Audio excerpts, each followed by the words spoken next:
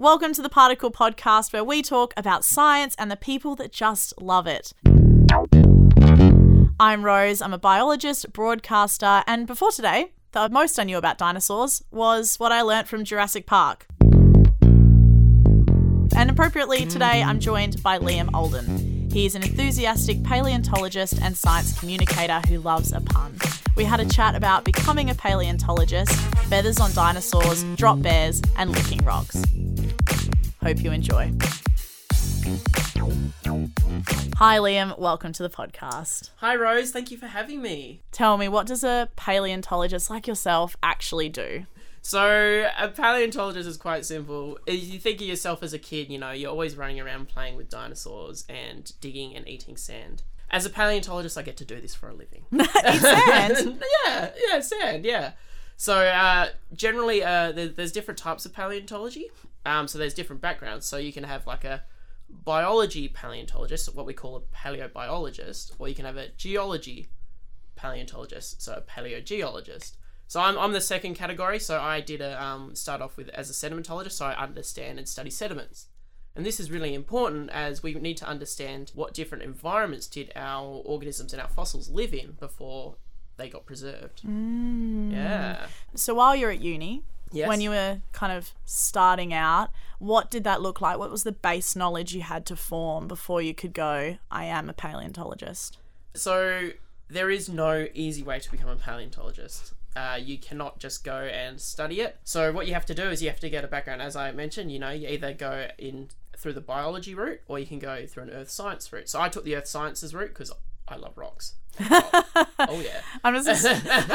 Were you one of those kids that had a rock collection? Oh honey, I still have one. My house is full. Like people think like, oh yeah, I warn them before you come over for like a barbecue. I was like, hey, just heads up, I got rocks everywhere. They're like, oh sure, okay. And then they come in and they're like, oh damn. And then you go into my bedroom and like chest of drawers are covered in fossils and rocks. You open my cupboard and they're just rocks falling out on you.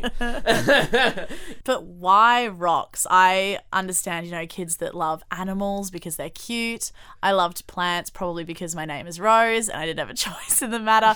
What was it about rocks that really captured your interest? Well, Rose, it's quite simple.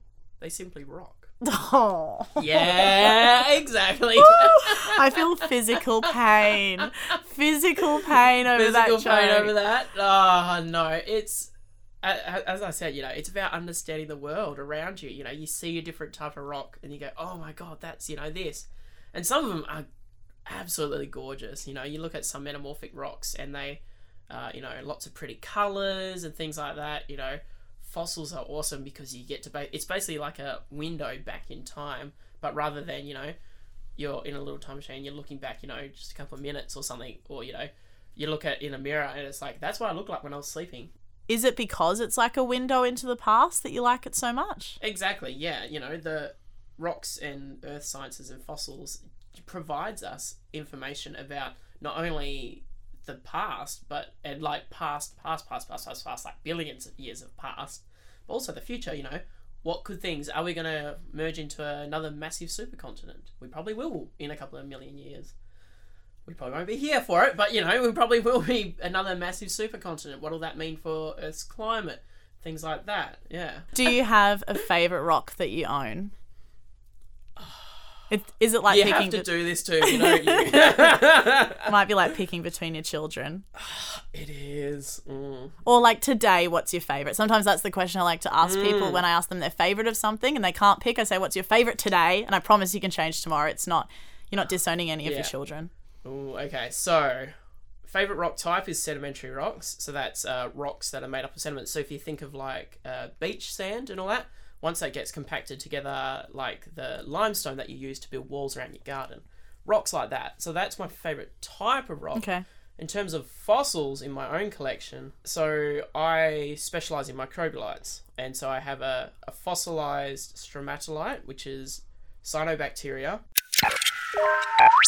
Just jumping in for a second, in case you didn't know, microbialites are colonies of bacteria living together. A stromatolite is a type of microbialite that has a layered internal structure. So if you think about it like a layered cake, you've got a layer of the bacteria, and then another layer comes on top, and as the layers build up, the bottom layers actually end up fossilizing. And this one's around about 260 million years old and is very much possibly the first recorded occurrence of cyanobacteria throughout a complete stromatolite, which is amazing. How did you get it? How did I get it? So this is actually part of my research. So yeah. So we heard about some stromatolites in the middle area of Western Australia. And so we basically decided to go up there and investigate and do a little bit of work on them. And so while sampling all that, we try to figure out their age a little bit better, because they originally thought to be part of a Permian mass extinction. So the mass extinction that led to the evolution of dinosaurs. So throughout my research, we found that this probably wasn't the case, that they were probably much older than that. So Permian, so just before that mass extinction event. But while we were doing some study of these, we found these really unusual structures within them. And so this is really unique. As you know, coming into this paleontology field, I thought, oh, cool, we've got fossilized bacteria. And then in having a chat with other specialists on this subject, they basically said, no, you can't get fossilized bacteria. It's very difficult, especially not the amount I had. And so we decided to try and figure out what were these structures. And after a lot of money and time and research and trying to convince people, we've decided that, yeah, this is fossilized bacteria throughout a complete stromatolite. Wow. Yeah. Going back to university for a Yeah. second, so you started your undergrad in a more geology space? Yeah, so I did a what we call an applied geology degree. So my degree was very hands-on, so I spent a lot of the time outdoors, walking around, looking at rocks, sampling, trying to understand the geology of the region. Yeah. And when you say you study the geology of a rock, Yeah. I've heard geologists called rock lickers before. Do you in fact lick rocks? I can 100% confirm that we do lick rocks, and it is a lot of fun. Why? Why do you lick rocks? Why not, Rose? No, Why not lick those rocks? is it so then you can see? I was under the impression it was so you could see the color of the rock if you cleaned it. Yeah, so there are a lot of actual really useful tools of licking a rock. So as you mentioned, when we wet a rock, usually we can actually pick out a lot of features that you would not normally be able to see without a wet surface. So it's like you might see polished rocks in the shops. We're essentially doing the same thing, but with our saliva. Yeah. The joys. Another great way is, so being a sedimentologist, is sometimes it's really difficult to tell the size of grains. So in sediment, so if we think about like the beach and things like that, grains can range, up to big boulder style, all the way down to finer than you can see with the human eye. So this becomes really difficult then to try and, when we're on the fly, to try and identify the sizes. Otherwise, we have to take the sample back to us to the lab and then analyze it, and that becomes a lot of work. So what we do, I can see you smiling now. What we do is we get the rock or a piece of sand and we rub it on our teeth. What? Yeah. So you can kind of do the same thing with your nails, except I don't like rubbing my nails off, so I said I just choose to destroy my teeth. But a bit, yeah, That must be so bad for your teeth, though. Doesn't it hurt or scratch them? No, yeah, but it does, scratch. So basically what you can feel is if it's nice and smooth, we call it clay. It's clay size. Yeah. So that means less than, let's get this right, 180 micron. Yeah, So okay. very small. Very fine. Very, very fine. And then the other one is what we call silt. So it looks very smooth to the touch and everything. You rub it on your teeth and it feels a little bit gritty. If you forget to, you've been out fishing, you have a nice piece of fish and you've forgotten to wash it properly. Or, something, and there's a little bit of grit in there. And that's what it feels like in your teeth, or if you're washing around your mouth, yeah. Which rock tastes the best? I don't think any rock tastes well. Like, very nice. Fine. I was hoping for a secret rock that was a good snack. That's right. A secret rock. Oh, yeah, no. Well, but animals do lick rocks that are rich in salts, obviously, because the salts and minerals are good for them and all that. So you will see some animals just going along licking rocks. Oh, how cute. Yeah. Protogeologists. Oh, what does the proto stand for in that? Proto means pre. Oh. Yeah. Yeah. So it's before something. So if I say, for example, Rose, if you're a protogeologist, Yeah. it means you're doing things of a geologist, but you're not a geologist yet. Oh. Yeah, Like yeah. a prototype, but a protogeology. Prototype, yeah. And so we actually have this really cool term. So that actually pops up throughout our geological classifications as well. So when we understand Earth time, we have different time intervals. And one of them is called the Proterozoic. So proto meaning pre, zoic means life. So we have Proterozoic, pre-life, Phanerozoic, life. Oh, And then we also have Mesozoic, middle life, and Cenozoic, new life.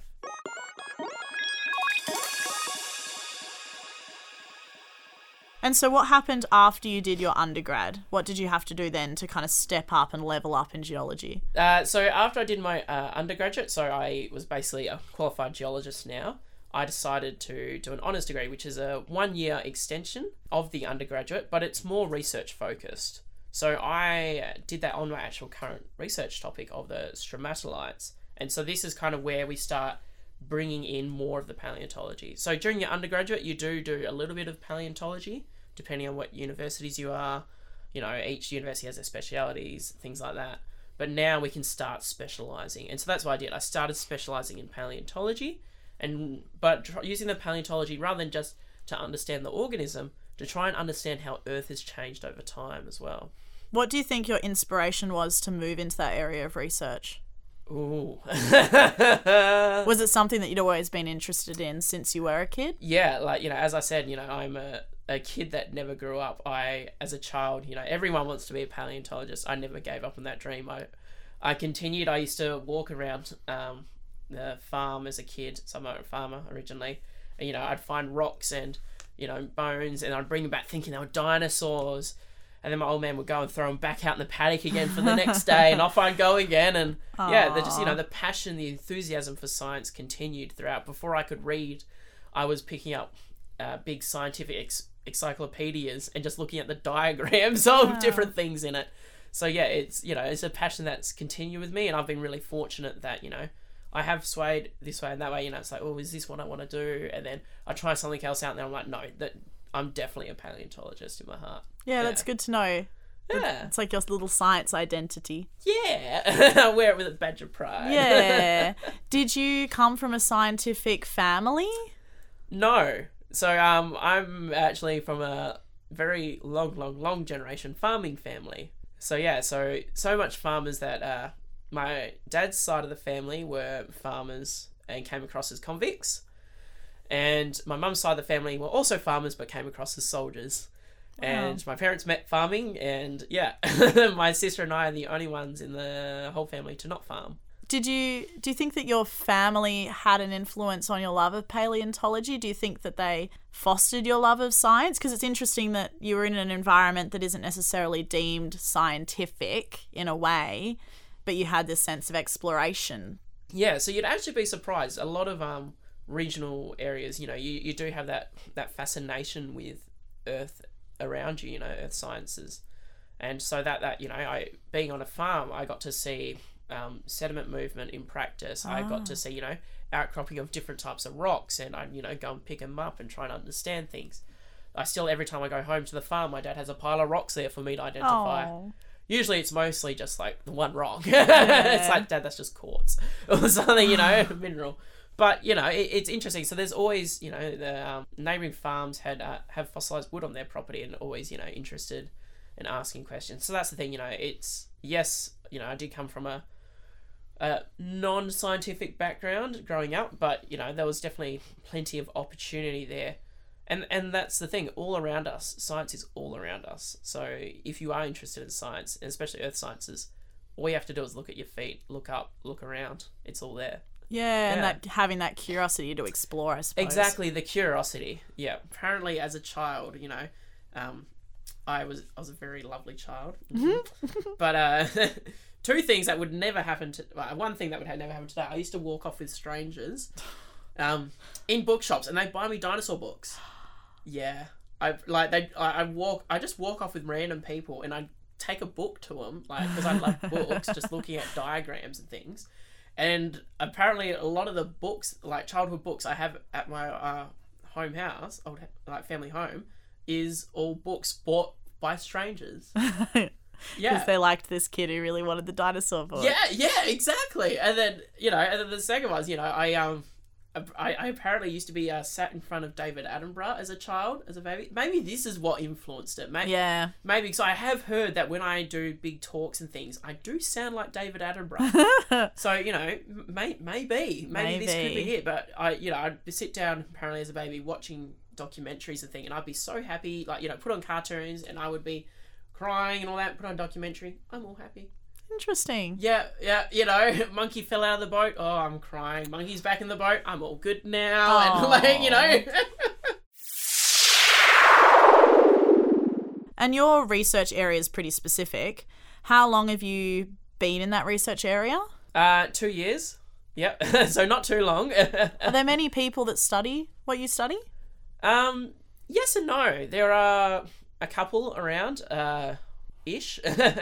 So it is quite a unique field. So as I mentioned, paleontology is a small field in itself, and then when we start studying separate things, so a group of people will study a certain type of dinosaur, and then some people will just study how to name a dinosaur. So there's lots of us-ish, but there's very little pockets of study and specialist areas. So mine being cyanobacteria and fossilized stromatolites, but I work mostly in the Mesozoic, Phanerozoic. So when there's a lot of life around, there's other microbialite people and stromatolite people that work at the earliest life. So I've got a colleague, Kath Gray, who's actually the world expert on this topic, and was one of the people that's been working on the 3.64 billion year old stromatolites in Western Australia. So oldest evidence of life on Earth. Wow, and it's in WA. In WA, yeah. WA is really fortunate. We not only have the oldest example of life on Earth,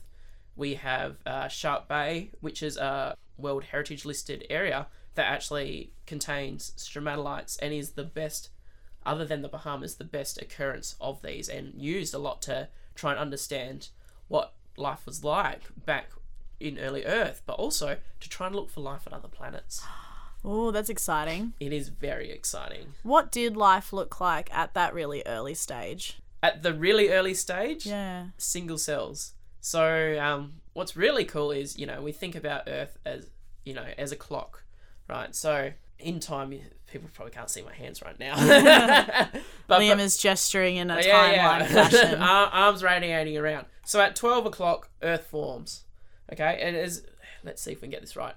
So we go down to 3.64 billion years ago, and so that's around, around 2 o'clock, I think. And so that's when we get the first life. So that's single-celled organisms, and so these developed photosynthesis. So without these, there would be no other life on Earth.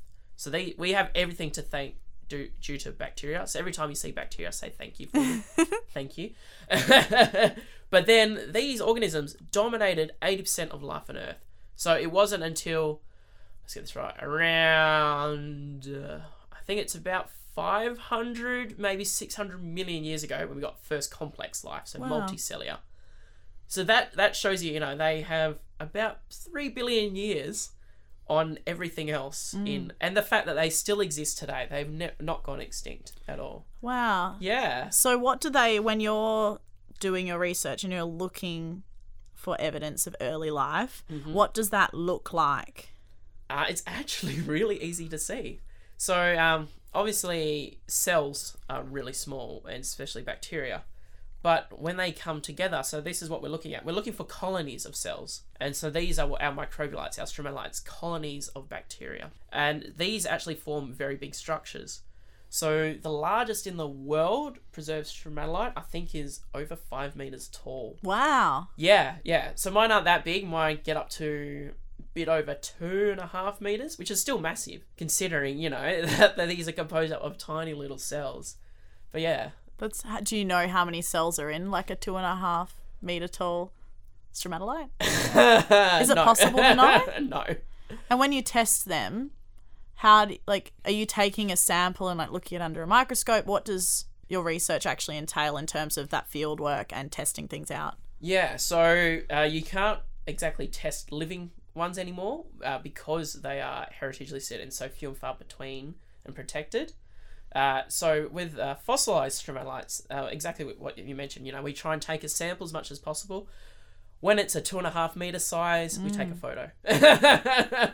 But yeah, we usually try and, if there's that big 2.5 meter size and then there's a couple of smaller ones around it, we might cut some of the smaller ones out. We'll take it back into a processing lab. We'll then proceed to slice them up into slabs and determine what are the things that we're trying to identify. So if I have a sample and it has a couple of areas of interest, so I'm going to go, okay, so we block those areas of interest out and we send them off to get turned into what we call a thin section. So that is essentially a piece of glass slide with the rock resined onto it, and then the rock is planed down to 30 micron thickness. Wow. Yeah, so thinner than a piece of hair. Like it's, really tiny. Really tiny, very fragile. Yeah. And then we can put those thin sections under microscopes and regular microscopes, optical microscopes, or electron microscopes is what I've been using a lot of recently. Yeah. And what are you looking for? Anything, yeah. So we use thin sections a lot. So for me as a paleontologist, I look a lot at the shapes of the organisms, different types of preservation. So how did that organism get preserved? So we can look at different minerals and try and understand what times they came into the setting, and then we can basically unwind it. It's like undoing a jigsaw puzzle, or putting one together, in fact. We have one piece. It's like, okay, let's go next and next and next. And so we're taking steps. We're not trying to just jump in and understand everything at once. We're taking a very methodological approach to this. Yeah. So the goal of the research is to find stuff out that we really just don't know about the history of Earth. Yeah. That's science and research to a T. We're constantly asking questions, and that's, we will answer those questions. Sometimes we are wrong. I can confirm my honours work. I did it. I was going to publish it. I presented it at a conference even, and then I decided that doing some further research, I wanted to continue researching that topic before actually publishing it with a scientific journal. And I ended up going back out there and found out that everything I had done the year before was completely wrong. I know. Did you cry?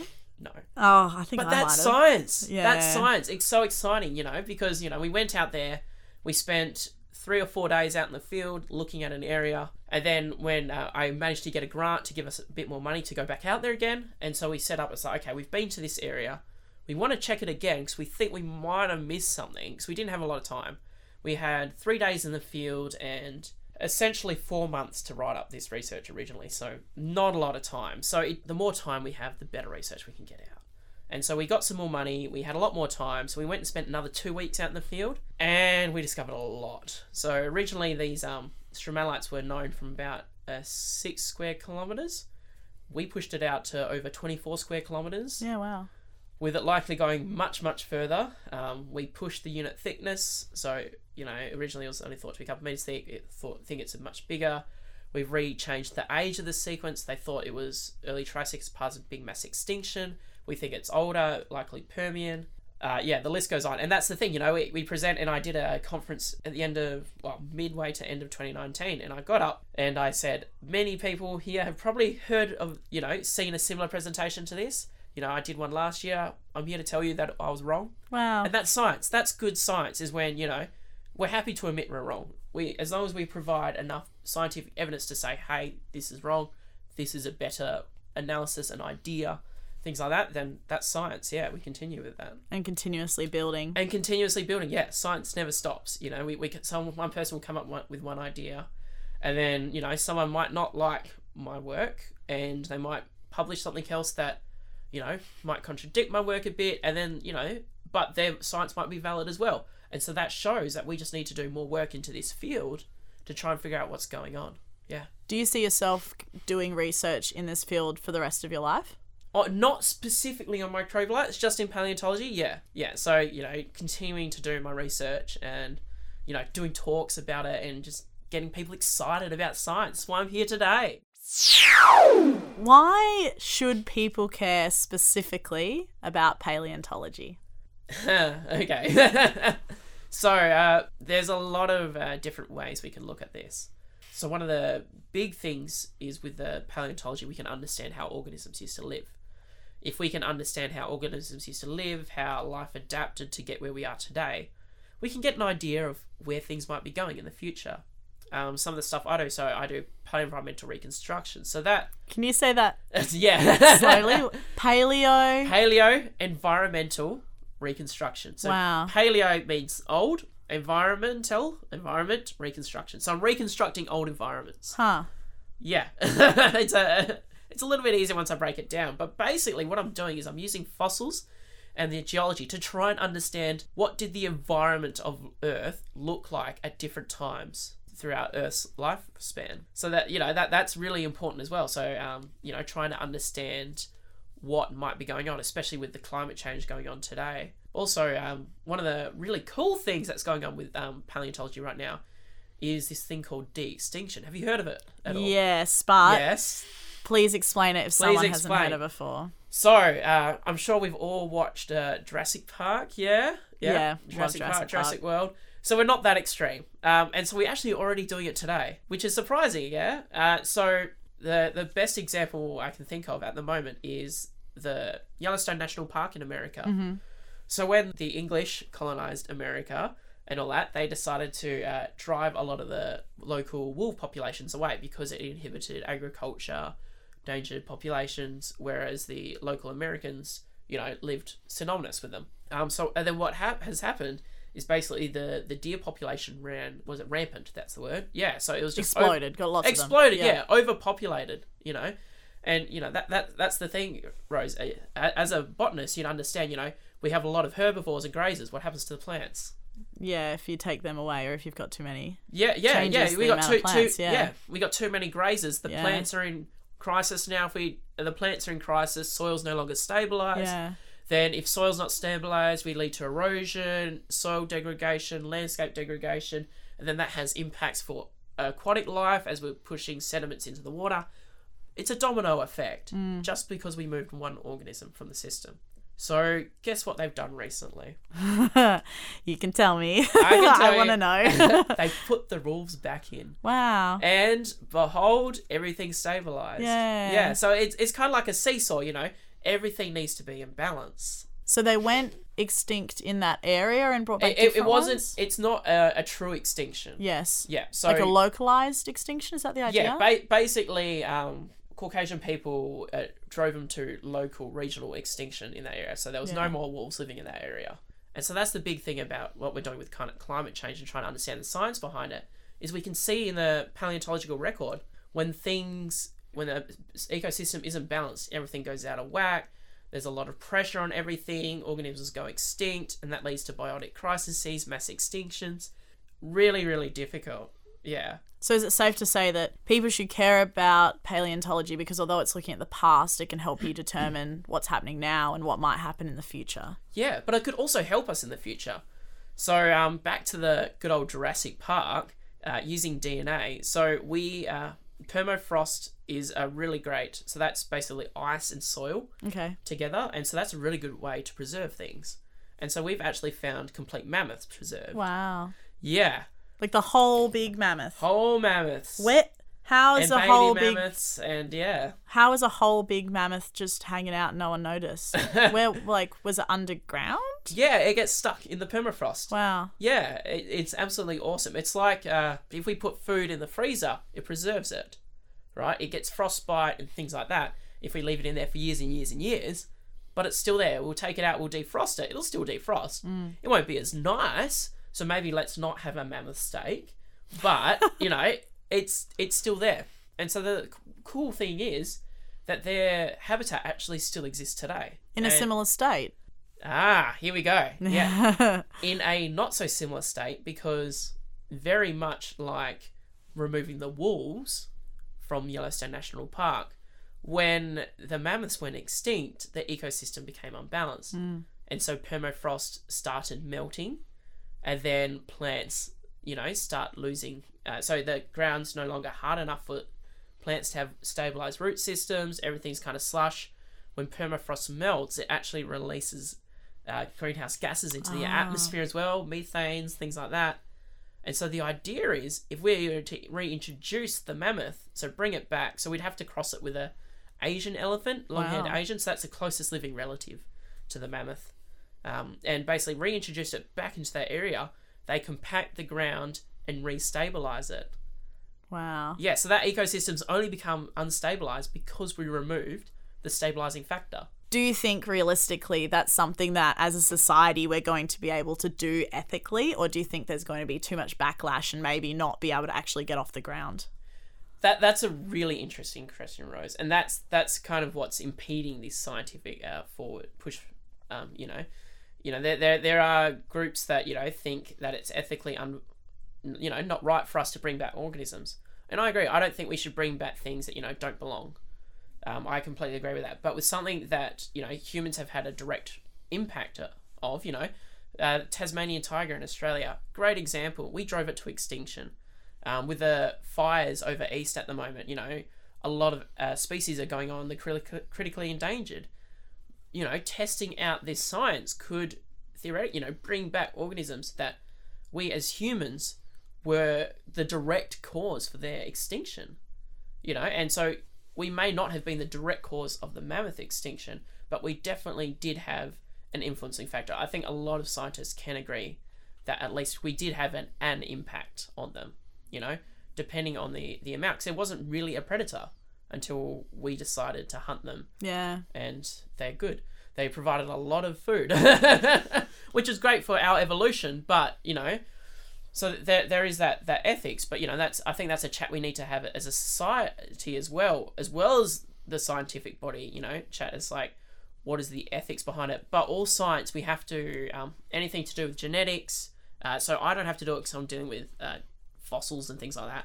But any people that deal with human biology and things like that, you have to go through a very, very, very, very extensive an ethics review, code of conducts. The list goes on. So it is a discussion that needs to be had, I think.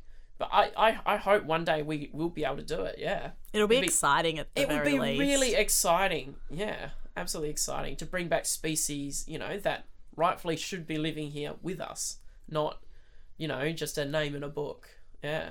Oh, it'll be interesting to see if we end up one day with dinosaurs. Maybe not. Maybe not. DNA doesn't last that long. Are there any misconceptions about paleontology or maybe paleontologists? Because a lot of people, the only paleontologist they know of is Ross from Friends. Yeah. Is he a good representative? Surprisingly, a little bit actually. We do give talks at universities and all that. So Ross obviously ran a class in paleontology. I think Ross was a dinosaur specialist though. So as I mentioned, there's so many different fields. So there'll actually be a big team of people teaching a unit and things like that. So I work at Curtin University with mammal paleontologists and things like that. But the Ross's attitude, the lame jokes all the time, that's us, yeah. 100%. The best paleontologist, the best scientist is the craziest, wackiest scientist. Who like to express their love for science. Exactly. Is there something you can think of that you wish people knew about your area of research, even more broadly about paleontology, whether it be, that there are different types or something that people tend to get wrong? Is there something that you wish people just knew? Yeah, that's a very, very good question, Rose. So it's really, really difficult, everyone, to try and understand or even just to think about what a dinosaur might have looked like, or just any organism that's been fossilized, right? So the thing is, when we fossilize something, mostly we preserve hard materials, so bone. Whereas soft material like hair, skin, doesn't usually preserve. So if we think about it, if we take a skeleton of, here we go, an elephant. If we take the skeleton of an elephant, and preserved it, just the skeleton, so not permafrost like mammoths, just the skeleton, we wouldn't have the trunk preserved. Oh. No trunk. It would probably be a lot skinnier because it's a lot fatter, right? Elephants carry a lot of weight on them, so they don't have to drink as often, eating, things like that.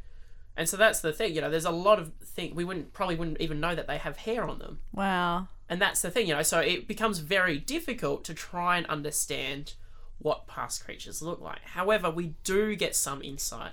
So we have found preserved feathers on Archaeopteryx, as well as a couple of other raptor species as well. So that tells us that, maybe most of the raptors might have been feathered, and this has kind of led to that adaptation of feathers for flight, right? So using feathers first off as insulation. So if we think of maybe a baby chicken and they got like lots of that little bottom fluff, I like to call it little bottom fluff. And, and as they get older, that falls out and they get nice big feathers. That's kind of the same concept. They start off with this very kind of loose feathery assemblage, and then they evolve into these better feathers that they start adapting for gliding, and then now they're starting to use them for flight, like to beat wings now. So it's very difficult. We usually can't get colours either. Yeah. We have found one colour, red, preserved. Yep. So, but that was in arboreal creatures, so organisms living in trees and things. Which if we think about, in America, you got red raccoon. In Australia, we've got a lot of things that are red as well because of the dirts. So it's that organism that's adapting how it looks to better fit in with its environment. How interesting. So we need to almost understand more about the environment to make inferences as to what they might have looked like? Not really. So the environment's more about the colour. Okay. Yeah. So environment will tell us about colour, patterns, things like that, right? So if we think about cheetah's really good one, right? So it's yellow with black dots. It would stand out a lot if it was in the snow. Yeah. Yep. If it was in the snow, it'd be white. So we can use environments to infer colours.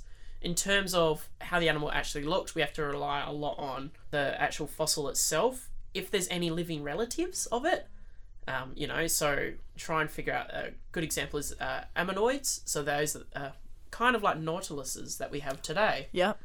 They have the same shell shape and things like that. So we think the organism, because we don't really have any soft material preserved with that, so we think it's probably the same, acted the same way, things like that. So yeah, it's trying to draw as many links as possible. It's once again kind of this jigsaw puzzle. You have different parts, and we've got to try and fit as many together as we can before we can get a picture. Sometimes it's really hard to get a picture, but we still have to get a picture. So this is the whole science is wrong. When we're doing things, we'll publish a paper, it's like, this is what we think it looked like, and then oh no. You're quite passionate about science communication. Yeah. Tell me a little bit about your love of expressing yourself through even clothing and stuff to show how much you love paleontology. Because obviously podcast, we can't see you. So I have a lot of custom bow ties that I wear that are all paleontology inspired. I also have plushies of, mammoths, trilobites. I got Archaeopteryx, which is the first confirmed bird and discovered the feathers. Triceratops, which were the first species we identified juvenile forms in. Ankylosaurs, which had a big bone club tail, and we have an Australian version. It was the first complete dinosaur we ever found. Wow. So I wear them a lot with me when I do talks and things like that. And yeah, I have a very long list planning to get dinosaur and paleontology tattoos as well. And so the list is endless. Yeah. I think that's quite a common thing for scientists to want to express their love for what they've studied through their appearance or, through accessorizing. Do you think that helps you engage people in paleontology? Oh, 100%. 100%. With the little plush toys I have on me, I sometimes put like a little one on my back, like it's crawling up my back, and I'll be, doing a talk or something, or doing some things with kids, and they'll go, oh my God, you got something on your back. You're like, where? And so it's a way to get them drawn into that science, is that kind of fun factor. To finish up, this is probably the question I've been looking forward to asking the most. Yes. I would like, and I'm sure everyone would like, a fun fact about paleontology that you could take to a party, or maybe you've just changed workplace and you need to impress your colleagues, or maybe you need to, I don't know, I work with kids as well, impress a child with a good fun fact about paleontology. What is your go-to fun fact? Go-to fun fact? I got two. Okay. I'll give you two. Two for the price of one. Yeah, Oof. bonus fun fact. Cool. So, really cool one is dinosaurs still exist today. Ooh. Yeah, just Just leave that. Yeah. So birds are still technically dinosaurs. Ah. Yeah. So dinosaurs did not go extinct. A major branch of them went extinct, but also a branch continued on to become birds today. So that's that Archaeopteryx. I was kind of talking about the discovery of feathers in dinosaurs, and then we continue on. And if we actually have a look at the skeleton of a chicken, it is very similar to a lot of raptors and things like that. Wow. Yeah. Oh, that is a good one. I like that. Yeah. And the second one. So this is an Australia-specific one. Okay. Drop bears were real. What? Okay. You won't get that reaction. Okay, I'm really glad you gave us two. Please explain. Yeah. So it was not called a drop bear. It was called Thylacoleo carnifex. Oof. Oof. It's a big name. It's a Yeah. big name. But basically what it means, so thyla is thylacine. Yes. It's an Australian version of mammal. Okay. Leo means lion-like. And I can't remember what carnifex means. That's okay. That's okay. But basically we have a lion-like mammal. And so this is very closely related, believe it or not, to wombats. Oh, wow. Yeah. What did it look like and where did it live? Lived in trees. Oh.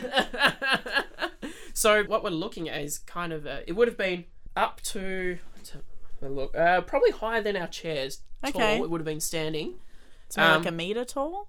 Because a metre maybe just under maybe a a little metre? bit lower. Okay. Yep. It had opposable thumbs like us. Wow. But massive claws on it, on Huh. the opposable thumb. So kind of like, how we think of raptors as the big slicing claws. But it used these claws, and also on its feet, to climb trees.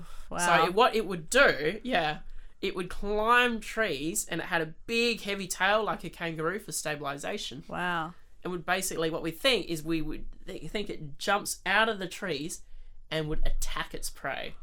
That's a drop bear. That's a drop bear, right? Wow. That's fantastic. Yeah. What was the evidence for that animal? So we've found complete skeletons in South Australia in caves, which is really awesome. The really cool thing about it is, so if we think of lions, cats, dogs, they have big canines, correct? Even us as humans, we still have canines. Because Thylacoleo carnifex evolved from a herbivore, so it only ate veggies, so it had no canines whatsoever. It didn't have canines. What it did have was incisors like us, M3s, which is just before your molars, Yeah. and molars. And so basically what happened was, much like a rat, it got very, very big incisors, and its M3s, basically, so that's their premolar, became like big bolt cutters. Oh. And so that would shear through bone. Wow. That's terrifying.